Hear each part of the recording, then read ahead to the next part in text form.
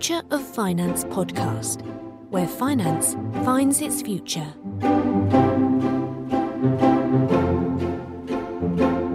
Hello, I'm Dominic Hobson, co-founder of Future of Finance. My guest is Rob Gaskell, a partner at Appold, the London-based emerging technology advisory and investment company. Our subject today is the growing interest in cryptocurrency as a tool in corporate treasury management. Rob, thanks for joining us. Thanks very much, Dominic. Yeah, lovely to be here and happy to discuss some of the things we're working on, and also some of the research material that we send out and articles we write.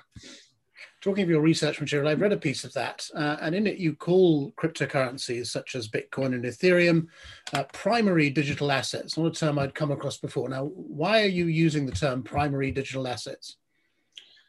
We call it primary mainly because they have the most use. So Bitcoin and Ethereum are the largest in terms of market capitalization cryptocurrencies. There are thousands of them, but certainly Bitcoin and Ethereum are the biggest, and they have the most use. So we call them the primary digital assets, and the ones that are only really being looked at in terms of institutional purchases right now, for institutional services right now. But what do we see them as, though, in terms of what are they? You know, my first thought was maybe you see them as commodities rather than as currencies. So, yeah, we don't. The term is cryptocurrencies, and they also have lots of different terms. I mean, the regulators call them crypto assets. We like to call them digital assets more than that, because crypto, as in the term cryptography, is just a mechanism to obviously safeguard the assets, and generate the assets. But anyway, it's getting into technicalities. Do I see them as commodities, or do I see them as currencies? Do I see them as working in transaction networks? They do all those things. They have many properties, and they have properties for different institutions or retail, or on the corporate side. Professional investors see it very differently from, say, a service provider who may be using the currency as a transactional network.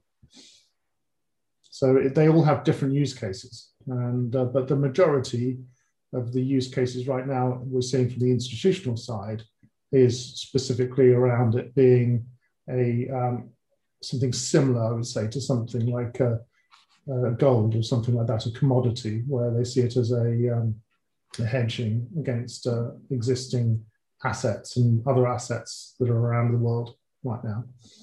So it's a hedging tool. It's a store of value. Do you foresee a time when, and we're talking here about treasury management, and companies are storing up cash, if you like, because they've got to pay for things at some point in the future. Do you see these cryptocurrencies, the likes of Bitcoin and Ethereum, actually becoming payment mechanisms as well at any point in the future? Certainly, yes. I mean, we've already seen, I would say, a small amount of this going on in the Bitcoin. We're using Bitcoin, some elements of Ethereum, and some of the projects that are running on Ethereum. There are thousands of projects running on Ethereum right now, all different types of transactional things going on. There's a whole new world of something called DeFi, decentralized finance, which is coming, which isn't really the topic of conversation, but it's a totally new one that we could do later if you like. But certainly I would say there is some transactional going on in terms of making payments, but we are going to see this really explode when we start to move into other areas. So central bank digital currencies, they're called CBDC. The work has been going on in the US, the UK, and EU. They've all announced specific work on this. This is where cryptocurrencies are actually issued effectively by the central banks. You've also seen, and another thing that's happened is that in China, the digital yuan has been announced. It was testing for a number of months and now is working live in some states in China. And what you're going to see with that is that, I believe, is that will become a very prominent thing within China, and then also go down into supply chain and other areas. So you're starting to see that as a payment network, and the technologies that are really born out of Bitcoin and its principles being applied to national currencies as well. So I think to sum that up, I'd like to sum that up into three areas that I think is the future, because this might be confusing to some people, because people will confuse maybe a state issued currency and a global currency, public one like Bitcoin. I think there's going to be three main areas in the future. You're going to have the central banks issuing a digital currency, and then that being the prominent currency of those individual geographies, those countries. You will then have global public digital currencies like Bitcoin, Ethereum, and others that may come along in the future, but they're public based. They're global, so they don't have a geographic presence. They're protected by the nature of these technical solutions, and they are they have all the properties, all the beneficial properties of something like Bitcoin right now.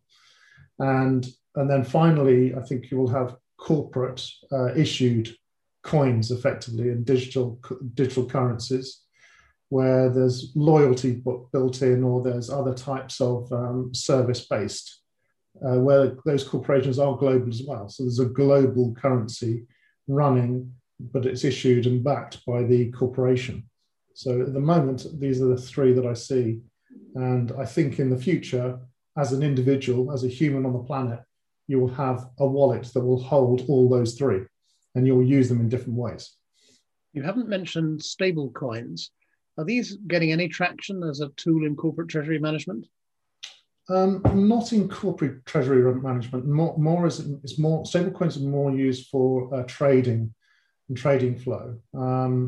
So when you want to trade easily in and out of cryptocurrency, between the fiat world and the digital currency world, it's actually a lot easier to do that with the stable currency, stable coin.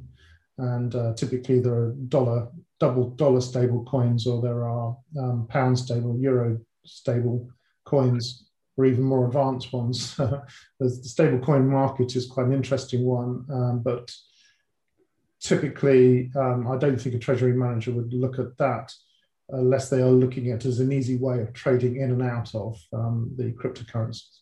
Given that niche stablecoins have established between fiat and crypto, do you think that CBDCs will knock them out? That's an interesting one. There's certainly a threat. Again, these stable coins right now are being issued by sometimes technical providers, sometimes financial institutions. So they would go down to that bucket of the corporate thing, I think, in the future. And there will be this corporate currency that may be asset backed to a central bank's currency. So you could have a stable coin with an asset backed with a dollar being issued by JP Morgan or Goldman Sachs. And that could be effectively their global currency, but it's backed by the dollar. But that dollar is issued now in the future as a central bank digital currency. Now, I have to ask you about the rougher investment in Bitcoin. Mm-hmm. It was relatively sizable by the standards of previous institutional interest in the asset class anyway. And it's been explained by Ruffer as a hedge against inflation, which is a mounting concern, a hedge also against devaluations of the currencies they're invested in. And while devaluations and inflation are not the same thing, they're obviously linked. What do you think that says about how a leading asset manager sees Bitcoin? Are they seeing it as a commodity and as a currency, or are they seeing it as something else? I think primarily, if you look at, my background is asset management, so primarily you're looking at capital return for your investors, aren't you? So capital gain. So I think really they're looking at it from a capital gain point of view as well. I think that's primary with all asset managers. That's what they would typically do. But I think there is an economic principle there, in that there is issues around inflation right now. There is issues around money supply and increasing volume of money supply in certain economies. And you compare that to Bitcoin, which has a very deterministic money supply that can't be changed, it can't be influenced. you've got those two types of assets sitting there that are going to go disproportionately away from each other effectively, with something that's increasing at a terrific rate and something that isn't increasing in terms of its supply. If demand for dollars decreases but increases in terms of Bitcoin, then the price of Bitcoin will go up. So there's a capital gain element as well as a hedging element against the currencies that the asset manager operates in. And that still also applies to institutions that hold cash, that run effectively portfolio management on their treasury, because they also might not want so much dollar exposure. And where do they go? And when they look at the different assets that they could potentially move into, Bitcoin is one that is being talked about quite a lot now as an alternative to many other assets that they could invest in.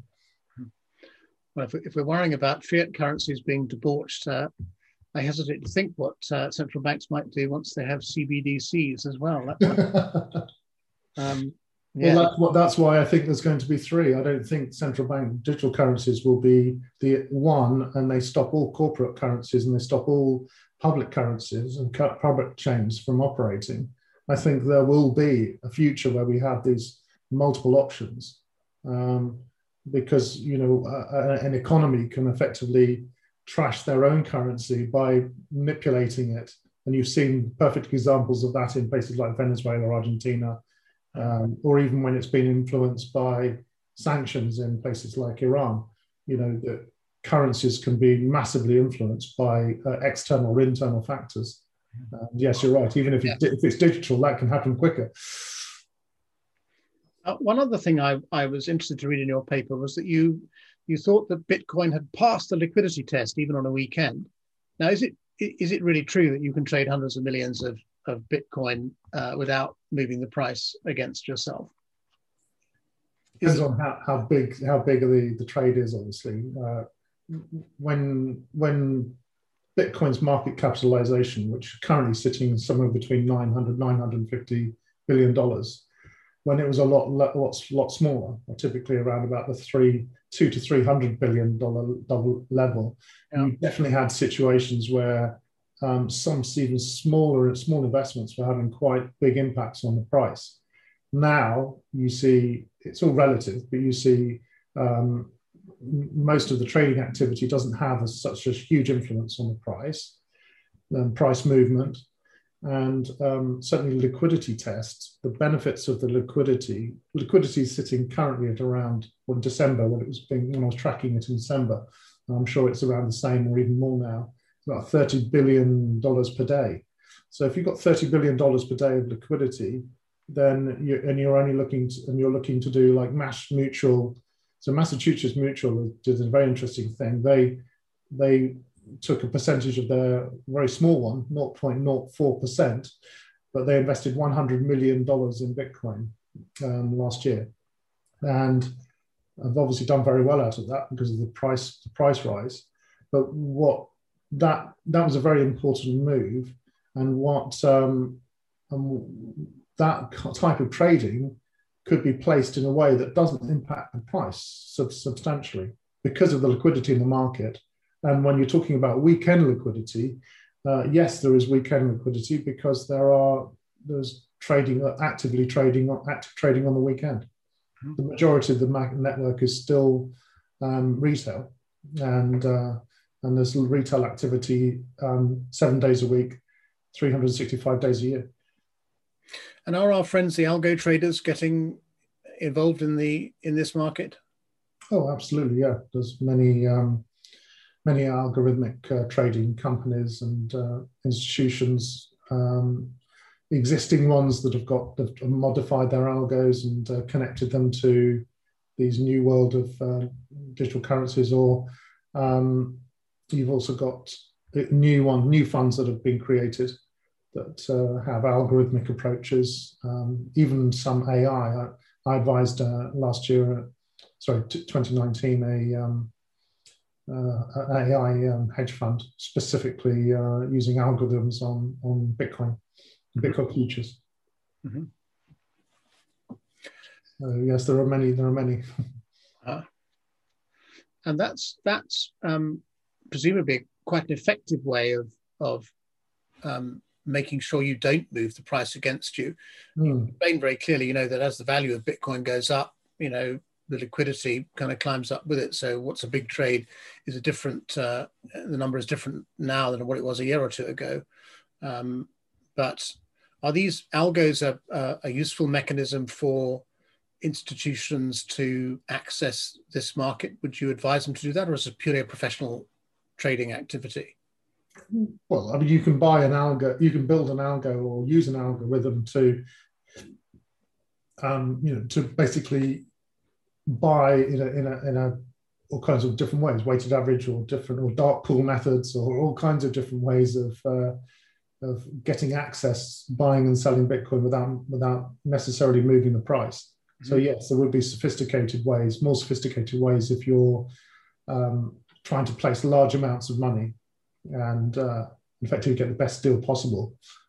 Yes, there are definitely ways you can do that using technology effectively, because you're integrating all of the exchanges, service providers have ways to connect and have a lot of the professional service providers out there and financial service providers and so on will have connections into CME futures. They'll have connections into other trading venues where there's a lot of liquidity, and the market makers are all doing that. And some of them have very good technical solutions to help them, algorithmic technical solutions to help them. Right. So I can get access from my friendly investment bank in the usual way. That's good to know. Now, talking of access and market makers, one of the routes into the market you talk about in the paper is through ETFs. Mm-hmm. Now, with ETFs, because of the creation destruction mechanism, you do tend to run into liquidity problems from time to time, and I assume you need to access the underlying assets, and I assume that would be an issue here as well. What would you advise clients thinking of going down that path to look out for? Well, currently I don't think there is an issue with liquidity for ETFs. There certainly is for other types of exchange traded funds or exchange traded products that base themselves on illiquid assets. There are illiquid assets out there that some ETFs represent, but right now it's been proved that there is enough liquidity for nearly all of the ETFs in the market, and there's no major issues, I don't think, that are in this space because of the general liquidity in the market. Mm-hmm. If liquidity dries up, then that could be an issue, but there's certainly enough volume on CME futures to carry just one venue for the market makers to have enough liquidity to be able to provide the trading activity for the exchange. And have you developed strong views on where, by which I mean which trading venue? I'm a corporate treasurer, I'm an asset manager. I've decided I want to buy some Bitcoin or some Ethereum. What characteristics do you look for in a platform or service provider offering access to the market? What's good and what's bad? Sure. I mean, typically what my company does is we grade a lot of the service providers. We don't only grade the exchanges where you need to be able to buy or get liquidity. As I mentioned CME, and there's many other exchanges out there. But also we grade the service providers in terms of custody and insurance and other things you should also have. I mean, by doing that, we're able to give a very good independent view on what someone would need, what an institution would need, because different institutions have different needs. Classic corporation that just wants to, or an asset manager that just wants to buy Bitcoin for their treasury or for their fund, then obviously we will find the best way for them to do that, and the best way to store it, and the best way to safeguard it, typically with insurance. Sometimes that's quite bespoke, depending on their needs. There's no easy company. I mean, I can tell you that some of the service providers that are coming out now are announcing services. Standard Chartered has launched a custody service for institutions. Their minimum ticket size is $32 million. So minimum for a fund manager or an asset manager or a treasury manager to custody with Standard Chartered Bank is a sizable amount, mainly because they effectively are backing that up themselves. So you're relying on the bank's infrastructure and their own capital pool and reserve to effectively secure the asset. And that's going to be, I think, something that really happens this year. We'll see a lot of banks and institutions announce these types of services. And my company is set up to advise those, either using providers, third-party providers, or building out their own services. And right now, the market is full, unfortunately, of quite technical solutions. And not very many of them, I would say, are institutional, regulatory ready to provide those types of services. So we effectively guide those companies through that minefield. As you say, there are lots of the technology for custodying digital assets in general has evolved considerably. Mm-hmm. Are you skeptical of some of the more recent propositions put forward? Are we still in a situation where you keep the pin on a USB stick and lock it in a lead line bolt? Or? No. I mean that's certainly for retail, and if retail want, I would say, small amounts of money. But I mean, what you've had though with people that have invested in Bitcoin very early, or Bitcoin or any crypto, or things like Ethereum in the early days in 2015, 16. If you invested in those and now you're sitting on a sizable sum, I always say to them, would you be comfortable having a suitcase under your bed with 2 million, 3 million pounds sitting in it? And that sort of scares them a bit, because some people have got, acquired now quite sizable assets themselves, and they're relying on USB sticks and other things to safeguard them. And now they've had to look at using other types of service providers to, secure those assets rather than relying on a USB stick hidden in your under your bed somewhere or something. But certainly for institutions, it's totally different. I mean, institutions will rely on service providers. I don't see institutions typically, trying to safeguard these assets with themselves. I think they will pay for institutions to look after those assets. Mm-hmm. Now, you touched on this earlier, but it's a kind of operational aspect of this, which is how difficult or easy is it to get in and out of a cryptocurrency back into out of fiat currency into crypto, and out of crypto back into fiat currency? Is that getting easier now?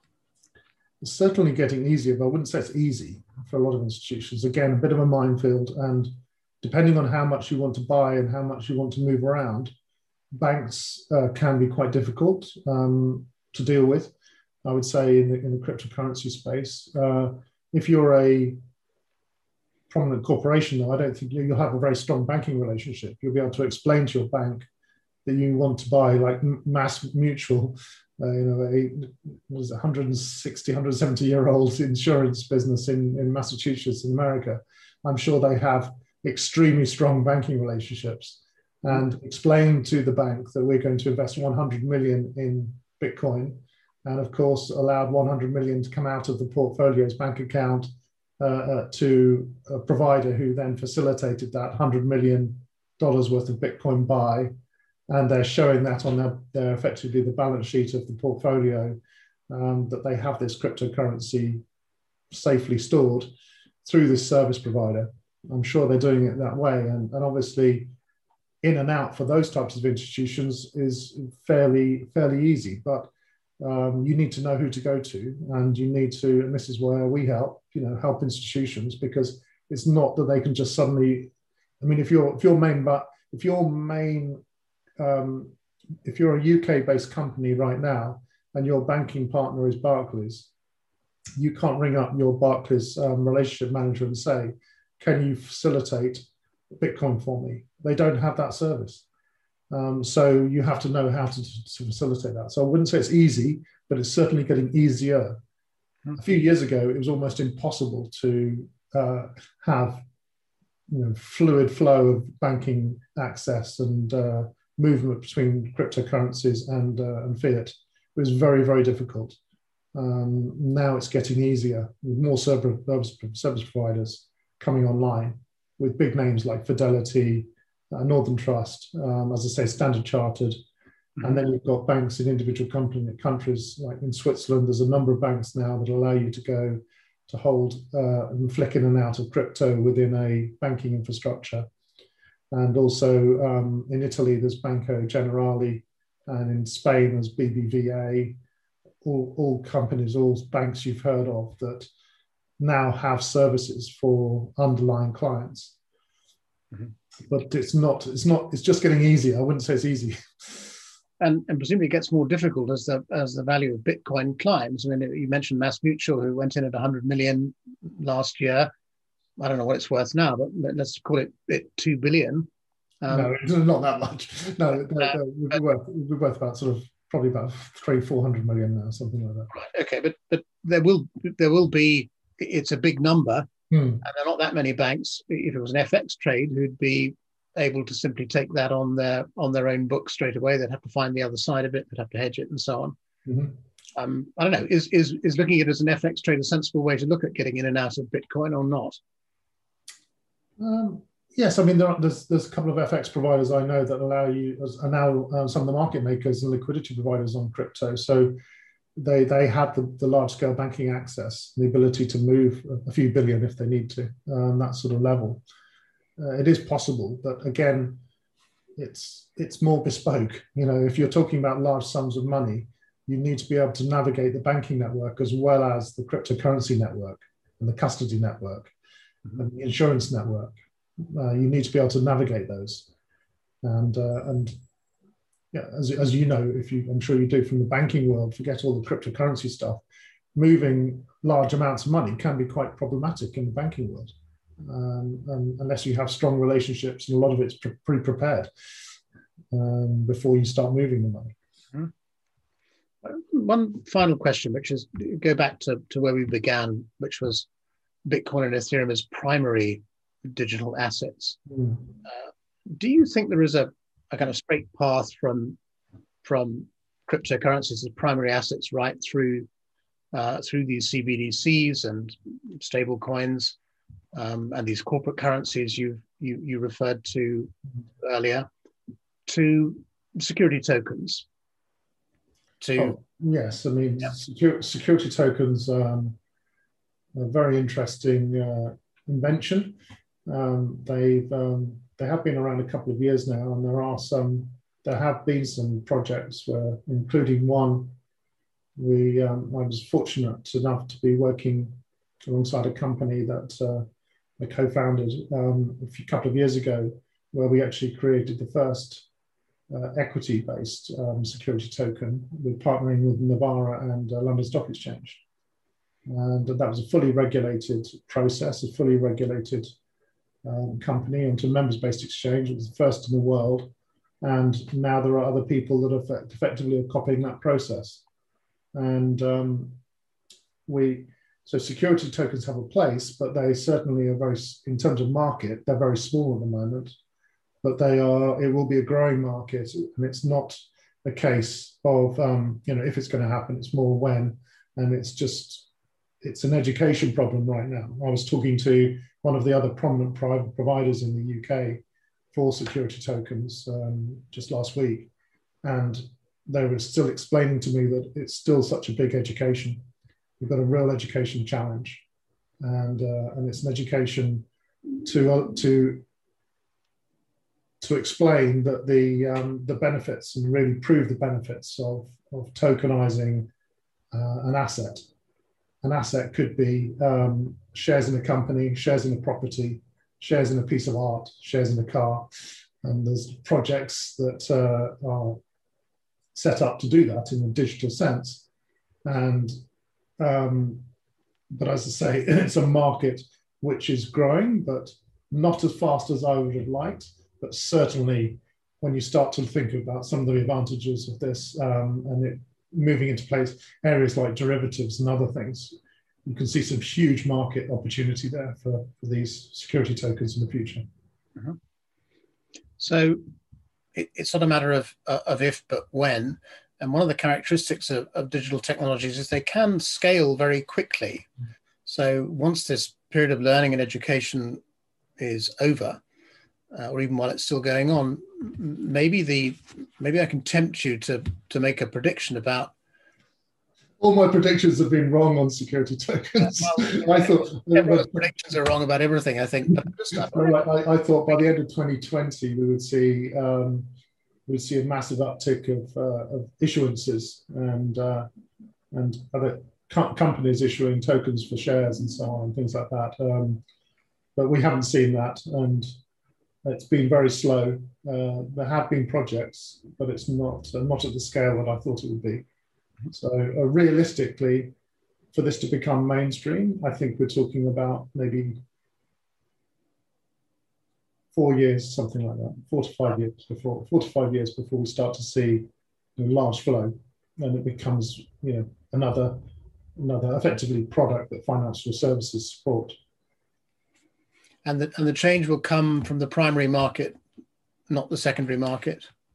You won't find existing securities being transformed into tokens. Yeah, it's an interesting one, but we've got to see what's the benefit. I mean, one of the benefits of securitizing a token is effectively providing additional liquidity through having it placed on different markets, different access.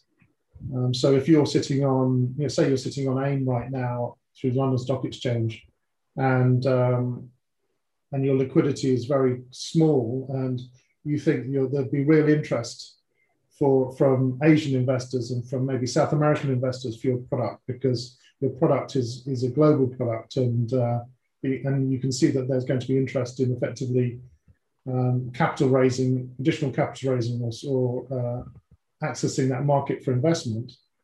Then there could be a case that you take the shares that are issued on AIM, tokenize them, and then are listed on alternate venues, and the tokens can be swappable between those venues. Those are some of the benefits of the digitization, and it's definitely possible, but I think the demand is going to come from primary issues. So lots to look forward to. Rob Gaskell, thank you very much. Well, thank you, and I really enjoyed it.